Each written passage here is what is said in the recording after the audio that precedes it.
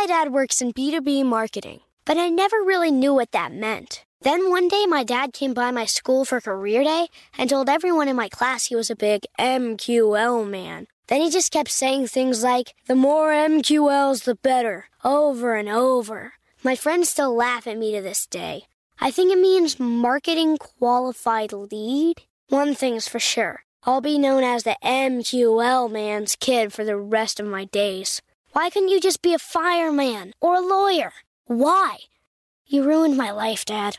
Not everyone gets B2B, but LinkedIn has the people who do. And with ads on LinkedIn, you'll be able to reach people based on job title, industry, likelihood to buy, and more. Start converting your B2B audience into high-quality leads today. We'll even give you a $100 credit on your next ad campaign. Go to linkedin.com/customer to claim your credit. That's linkedin.com/customer. Terms and conditions apply. LinkedIn, the place to be, to be.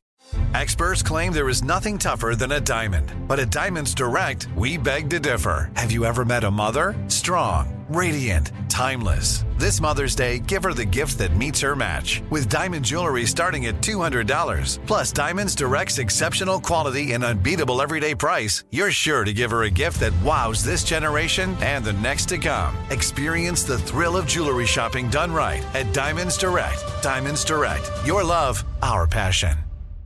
All right, marketing school listeners, this is a 20 to 30 minute segment of a full interview I've done with an amazing founder, entrepreneur, creative, visionary. You're going to get a ton of insights from this. And if you want to listen to the entire thing, go search for Leveling Up with Eric Siu. That's the entire podcast that you're going to find. So you get 20 to 30 minutes here. And if you want the whole thing, you can just search for Leveling Up with Eric Siu. And without further ado, enjoy the episode. So Nathan, for those that don't know you, who are you and why should people listen to you? Yeah, so I am a software designer turned content creator turned software founder. So got my start early on in web design, then brought that into designing iOS apps. So I got to design an app for the iPad the day the iPad was released, which was tons of fun. Pulled that into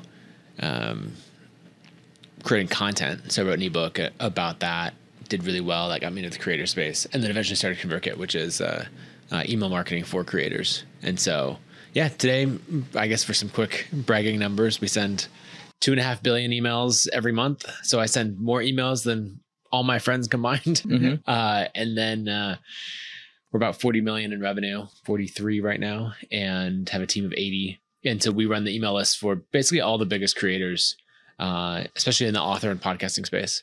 So whether that's James Clear or Huberman or Tim Ferriss or Susan Cain, Ryan Holiday, all of them use ConvertKit. Yeah, my podcast co-host uses uses ConvertKit as well. Yeah. Yeah. He's been with us for a long time. I think probably since 2016, maybe. He's got a good chunk of emails on your on your platform. Yeah. So last year, 2023, you guys did 41 or so. Oh, we're at a 40 run rate. Got it. And this year, what's the goal? Lower. The goal is to get to 65. Got it. Wow. Okay. I was looking at your annual review. The goal on there was 53. So 65. Why the revision? I guess I think about it in two different ways. 53 is the actual, like, probably what we're setting internal targets on. And then 65 is like, there's a couple things that if they hit are going to like, 53 is the reasonable, like, yeah, this is what you should set goals and targets around. 65 is my internal milestone. Got it. Love it. So a couple things, I'm going to jump around here. So, we're at a founders retreat right now. You actually flew in, and I think that's fascinating because that's one of the things it seems like you're excited about right now. So tell us a story about how, like, really, I'm interested from an entrepreneur standpoint, like, what got you into it and what have you learned in life and business as it ties to flying? Yeah, about getting a pilot's license. So I grew up in Idaho and there's a lot of backcountry flying, and I actually got an opportunity. There's a group called Mission Aviation Fellowship that flies small planes all over the world. So like after the earthquake in Haiti, they're some of the first to get like logistics set up and all of that, because it turns out having planes and helicopters is really good for that. So their world headquarters is in Boise, which is kind of fun because they train on all these backcountry airstrips. And so years ago in 2008, I got to go with them, some friends who are flight instructors there, like flying around Lesotho in South Africa, you know, and all these crazy backcountry strips where they like put it on a hillside so they can land uphill in a shorter distance and then take off downhill in a shorter distance. And so I've always thought flying is super cool. And so, this last year I pulled the trigger on like starting training and, don't quite have my license yet. I've met all the requirements, but there's a wait with the FAA to take the test. So hopefully another couple weeks. Got it. What does it feel like when you're up in the air? Like, does it feel like really meditative? Like, what's going on there? At first, you know, you're like running through, you know, systems and checklists, right? And so it's very, very process driven, which I think is interesting. As an entrepreneur, you can end up being either very creative, like, oh, I just work on whatever inspires me and, you know, all of this, or you're like, here are the exact processes. And so I think flying has been interesting of like really refining the systems and processes and checklists so that then you can be like, oh, I want to go anywhere. So I think right when you first, you know, when I go taxi down the runway, take off and everything, it's like 100% the exact same process every time, the exact checklist. But there's usually a moment that hits as you like exit the airport traffic pattern and go flying where you're like, wait a second, I'm 3,000 feet in the air going 150 miles an hour in a plane by myself that I'm flying. Like, you feel a little naked almost. Maybe naked's not the right word. No, I think it's just exhilarating where you're like, wait a second, I can do this. And you're like, I did it the other day, or I guess a month ago, I needed to meet a certain number of solo cross-country flight hours. And so I was like, okay, I did the flight that I planned. I was like, I need a little more time. I'm like, oh, I'm just going to fly up this way and like follow this river. You know, and like flying along the Idaho-Oregon border. And then you're like, oh, let me go over here. And things that take hours to drive. You like fly that distance in 20 minutes, you know, and you're like, oh, let me go up and over these mountains. So like you're flying for hours. Like, where do you pee? So my plane is small. For anyone who knows planes, I have a Cirrus. So you would need to land to go to the bathroom. It's basically the size of a small car. So it's 2 seats up front and 3 seats in the back. So you're like peeing before and then you're flying for like maybe an hour or 2, 3 hours maybe. Yeah. The longest flight I've ever done is I did Santa Monica to Boise, which took 3.5 hours. Okay. And that's like 650, 700 miles. Okay. Is the goal for you to be able to just fly your family anywhere eventually? Is that the move? Yeah. Yep. And then, it can also be pretty efficient for work. But so part of it's just the love of it. Like, I think it's really important to have a goal outside of work, you know, like, oh, we have our revenue goals and we're trying to bring this conversion rate from this to that. And it's like, okay, but what are you doing outside of work? Right. And so I always like having, you know, a physical goal of some kind that I'm working on, whether it's like learning to play volleyball better or something like that. Or like a 5K time, and then having something that's like much more intellectual as a pursuit. And so I think flying will be that for. It sounds like it brings you, so you really refine your systems and your processes. You're going through checklists, right? Because you have to, or else you're going to get in trouble, right? Yep. And then there's a huge element of focus too. Oh yeah. I like things that you can't think about something else, right? If I'm playing a volleyball game, I'm not thinking at all about like the customer that we won or lost or whatever, you know, like you're totally in that. And flying is the same thing where you are 100% focused on the activity that you're doing. And I think that's really important to have those things. My dad works in B2B marketing, but I never really knew what that meant. Then one day my dad came by my school for career day and told everyone in my class he was a big MQL man. Then he just kept saying things like, the more MQLs, the better, over and over. My friends still laugh at me to this day. I think it means marketing qualified lead. One thing's for sure. I'll be known as the MQL man's kid for the rest of my days. Why couldn't you just be a fireman or a lawyer? Why? You ruined my life, Dad. Not everyone gets B2B, but LinkedIn has the people who do. And with ads on LinkedIn, you'll be able to reach people based on job title, industry, likelihood to buy, and more. Start converting your B2B audience into high-quality leads today. We'll even give you a $100 credit on your next ad campaign. Go to linkedin.com/customer to claim your credit. That's linkedin.com/customer. Terms and conditions apply. LinkedIn, the place to be, to be. Do you dream of a healthier life, but education feels out of reach? Trinity School of Natural Health makes holistic education accessible with online programs to fit your busy schedule. Trinity School of Natural Health makes holistic education accessible with online programs to fit your busy schedule. Trinity School's Certified Natural Health Professional Program is the perfect entry point to gain foundational knowledge to empower yourself, your family, and your community to live healthier lives. Turn your passion into a career. Visit trinityschool.org for more info now. Last bit on this. So how much does it cost you? How many hours you have to put in to get your license? Probably the minimum with the FAA is you need at least 40 hours. Most people don't do it in that. They like 60 to 80 is much more common. I'd budget about 20 grand for some actual numbers with my plane. I spend about $100,000 a year because it's $1 million plane. And so that includes the finance cost, the insurance. Like as a low time pilot, the insurance is super expensive, instructors, fuel, everything. Is your goal to eventually get like your own Gulfstream and fly it yourself? Not that level of plane. That's a level, like a jet requires another level of training. I think probably a bigger turboprop. There's some that are like pressurized, can fly to a higher altitude, fly faster. But I do love private aviation.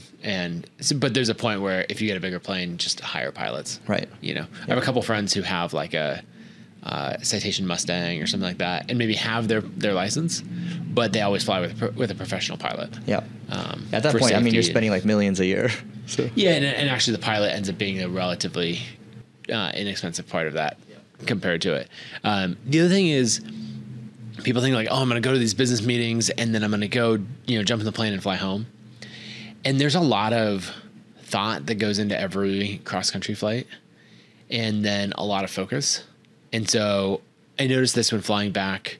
We did the podcast tour, and I had my instructor bring my plane down to LA, and we flew out of Santa Monica. And I was thinking about that. Like I was in a meeting, right up until I went to the airport as normal. Like I packed these things totally full.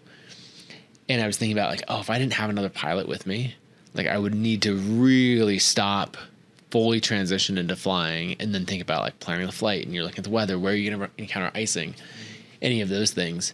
And so like, cause it's an entirely different mindset. Context switching is difficult. Yeah. And it just requires like real thought to do that. So I think that probably what I'll keep doing is, even as I have my license and use, this plane I have now or another plane for work, is use a professional pilot as well. Cause that added safety. And then also you could do something where you could like roll up to the airport and they could have the plane ready to go. Yeah. And you could get more of that efficiency. So are you paying that pilot like a day rate or something? How does that work? Yeah. So basically, generally the day rate for a Cirrus is about $800 a day. Okay. That's not bad. Yeah. Yeah. Yeah. For your sanity and your safety, it's worth it. Yeah. And then they can also teach and instruct, right? There's always so much more to learn. Mm-hmm.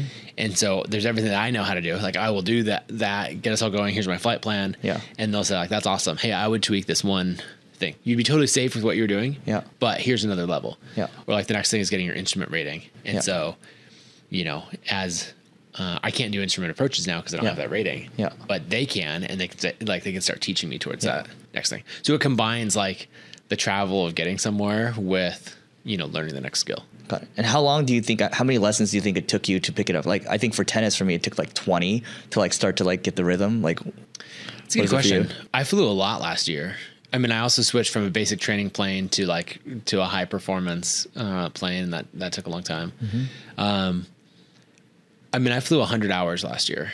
So, that's 50 to 60 flights. Yeah. And you got comfortable way before then, but yeah, it takes quite a bit. It's also interesting.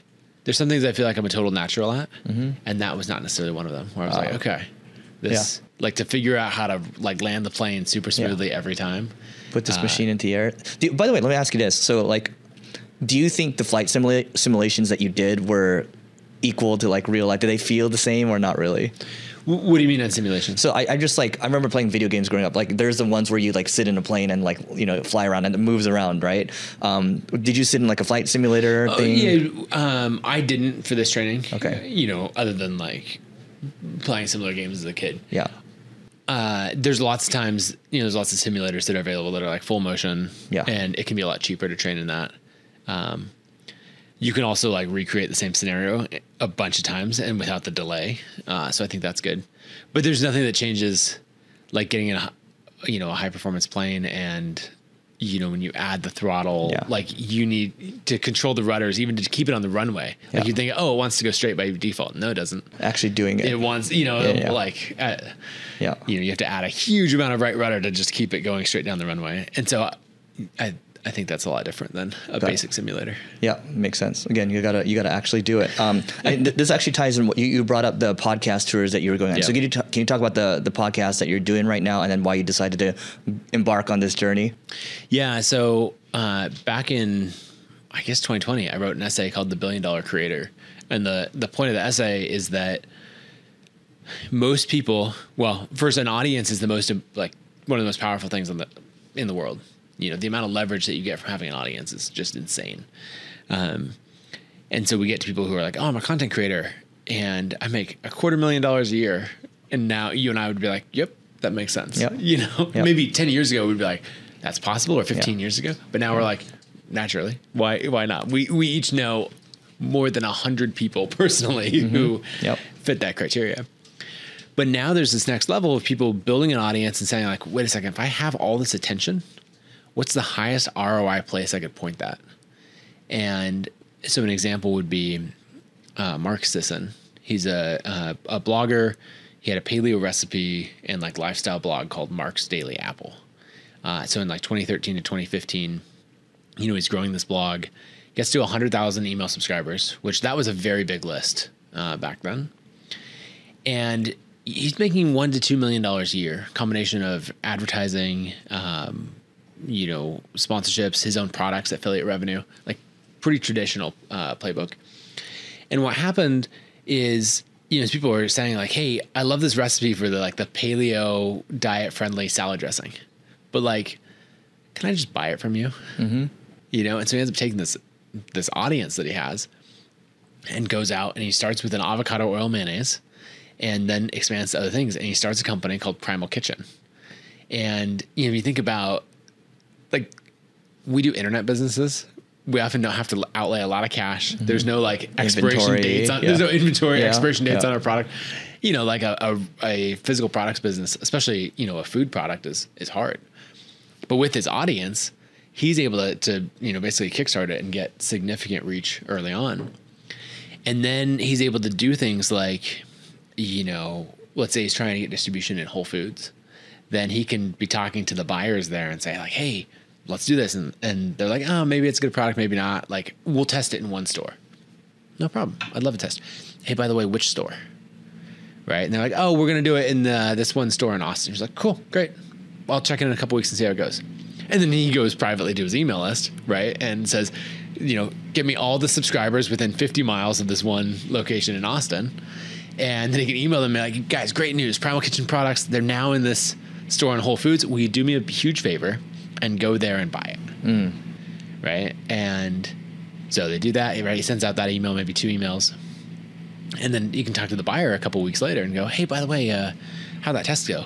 And the buyer is like, it went incredible. Like, you'll never believe this, but we sold out. Mark could be like, no way. How did that? That's amazing. Yeah. People must love this, and that's the power of an audience. Cause then they're like, hey, let's run it. We're going to run it in these 5 stores. He's like, awesome. Yeah. Let's see how it goes. By the way, which stores, mm-hmm. And he can go and do that. And it's like, wow, people in Boise love it just as much, And it's like, well, yeah, cause you sent an email to your audience to get them to do that. And so the short version of the story is Primal Kitchen sold after 2 years to Kraft Foods for $200 million. Wow. And so if you think about like the value created from an audience, if you're making $1 to $2 million a year selling digital products, all of that, then that is an amazing income off of an audience. You're, making more than a doctor. Mm-hmm. But then what Mark ended up doing by redirecting that audience's attention to something that had like long-term enterprise value, then he basically made 100 years worth of value in 2 years. And then the other side thing is he didn't pay ordinary income on it. He paid long-term capital gains. Right. And so he kept twice as much. you know. So I'm assuming he originally was selling like digital products, courses, or ads, ebooks, things like that, right? And he was doing like 1 to 2 million, and then he probably got it to, I don't know, call it 30, 40 or so, and then sold it for like 5x. Yeah. I don't know the specific revenue numbers. Yeah, but basically you watch that playbook over and over again. Of if you look at the Kardashians, at least a few years ago, the wealthiest of the Kardashians was Kylie Jenner. She was not the one who was the most famous. Everyone else was like a sponsored Instagram post for $1 million, that sort of thing. But she was the first one of the family to say, "Oh, I'm going to create a brand, right, in Kylie Cosmetics." Or maybe that was her mom. Yeah, it was probably all engineered behind the scenes. Yeah. But you look at that and you realize like, oh, the value comes from taking the audience and pointing it at a product. Yeah. That there's really three rules to it that I talk about. The first is you got to build more than a personal brand, right? Again and again, you see content creators get stuck on a personal brand and they have to build a product that's more than that. The second is you have to sell products rather than attention. Mm-hmm. And then the third is that you need to have a product that is either recurring, software, something like that, or a repeat purchase. And basically when you look at all of these examples, all three of those are always true. And so just like telling the stories, I was realizing like most creators don't get this. Mm-hmm. They have the most valuable thing in the world, which is attention. And they're pointing that attention at something that is great for short-term cash flow, but doesn't build enterprise value. It's greater for the people that are sponsoring. Correct. Yeah. Right? Yeah. Just take Ryan Reynolds, for example. Yeah. He realizes, wait a second, you're paying me $1 million to do a commercial. So this has to be worth more than $1 million to you, right? How much more? 1.2? 2 million? 4 million? I don't know. Let's find out. Right? And so he goes and buys into Aviation Gin and Mint Mobile and says like, all right, I'm going to buy in a huge stake. And then I'm now in charge of advertising. Yep. I now basically get paid an equity value for my commercials rather than cash. Aviation Gin exited for $600 million. Mint Mobile for $1.2 billion. The funny story about that one is one of the Mint Mobile founders was in my EO forum back in the day when I was an EO, and Ryan ended up having more equity than him. I believe it. It's crazy how that works out, but continue. Yeah, but just looking at that, like you're seeing it over and over again. We can talk about celebrities. We can talk about individual bloggers like Mark Sisson, but the principles are the same, right? Like in building ConvertKit, that is my $1 billion creator playbook, right? Where I can sell digital products, courses. I know how to build that to $1 million a year, right? But over the last 10 years, I've built ConvertKit to being worth over $300 million because it's something that has long-term enterprise value. It's more than a personal brand. We're selling products rather than attention, and we have recurring revenue built in. Right. And so that's something that's, will last for decades. Yeah. We talk a lot about this on the Marketing School podcast. It's just like I used to hate agencies as a business. I was like, it's not scalable. It's just a lot of people, blah, blah, blah. It's like every business is people, right? But it just makes sense naturally for both of us because we talk about marketing all the time that we just drive it to like a high LTV service in the back end, right? And you just hire amazing people that have been there, done that, and you scale it because some of the biggest companies in the world are services businesses. Right. Yeah. I was the same way where I thought agencies were a terrible business. And I would resist that for the longest time. I'm like, no, we sell software. We don't do. Yeah. From we're in tech. Yeah. I'm a Silicon Valley guy. Yeah. And turns out agencies, when run by the right people, in the right way, with the right lead gen, can be amazing businesses. We did that. I have a newsletter growth agency with Sahil Bloom called Paperboy that we launched. We hired a great operator and brought him as a co-founder, Shane. And, we basically realized, we have this incredible deal flow for people who want to grow their newsletters. Yeah. And I think we're 11 months in and we're at $750,000 a year run rate. Yeah. And it's just like, oh, and you have these amazing outcomes. People are just saying like, oh, I took my newsletter growth from, it was like 2% monthly growth and now it's 10% monthly growth. Right. And it created this whole outcome for me. And I'm like, this is good. Yeah. Well, I want to come back to that in a second. There's this whole almost creator-led agencies, and then there's creator operators, and they're just pure creators, right? But then one thing that you talked about was monetization for creators. So what is the best way for creators to monetize in today's day and age? It depends on what your goals are. I would say if the goal is short-term cash flow, which is a great goal because that enables so many things, then I think digital products are still the absolute best way to go. Because you can end up with a really high revenue per subscriber, especially if you have a product ladder, where maybe initially someone's buying an ebook from you or something. You're just getting in the habit of, hey, I made a purchase and that was really good. I spent $30 and I felt like I got hundreds of dollars worth of value. Like, I should keep spending with this person. And then as you get into the courses, now you can sell a course for $300 to $3,000, and the margins on that are just so good. I think that's fantastic.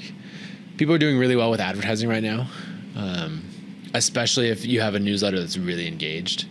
If people, if you have a more stale list, people aren't that excited about your content, then advertising doesn't work as well. But the hyper engaged lists, fast growing, do well. So those are probably the big ones.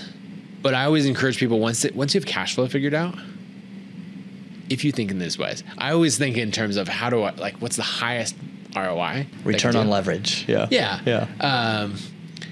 Then you have to direct it towards a real business. That could be an agency.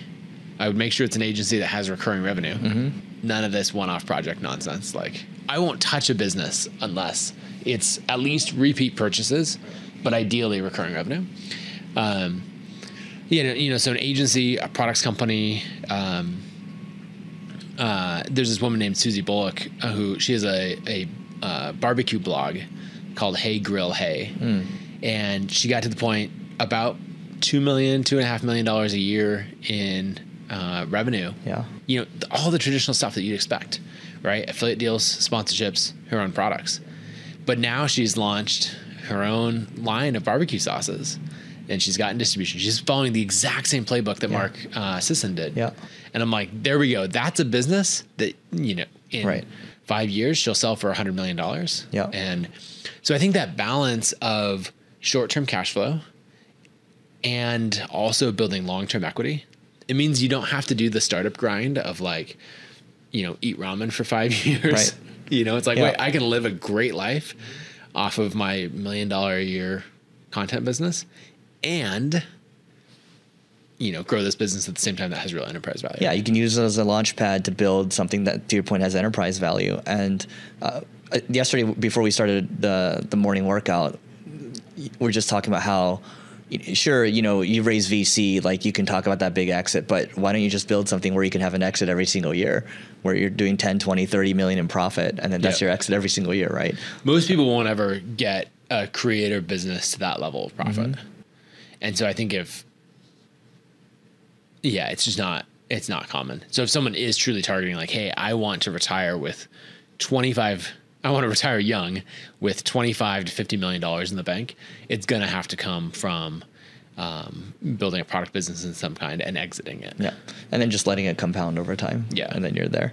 Okay. You would know better than I would, like on the agency side, right? Mm-hmm. There's obviously a lot of agencies that do cash flow, $5 million, $25 million a year. Mm-hmm. But that's probably more the exception than the rule. Yeah, those are few and far between, but they do exist. Yeah, they do exist. Yeah. Do you dream of a healthier life, but education feels out of reach? Trinity School of Natural Health makes holistic education accessible with online programs to fit your busy schedule. Trinity School of Natural Health makes holistic education accessible with online programs to fit your busy schedule. Trinity School's Certified Natural Health Professional Program is the perfect entry point to gain foundational knowledge to empower yourself, your family, and your community to live healthier lives. Turn your passion into a career. Visit trinityschool.org for more info now. Whether you're a savvy spender maximizing your savings with cashback rewards, a thrifty rate watcher seeking the lowest interest, or a travel enthusiast looking for extraordinary perks, Kemba Financial Credit Union has a visa to complement your lifestyle and unique needs. Apply today at Kemba.org to unlock a limited time 2% cash back on purchases and pay 0% interest on balance transfers for an entire year with a new visa from Kemba. You deserve a card that works for you. Restrictions apply. Offer ends June 30th, 2024.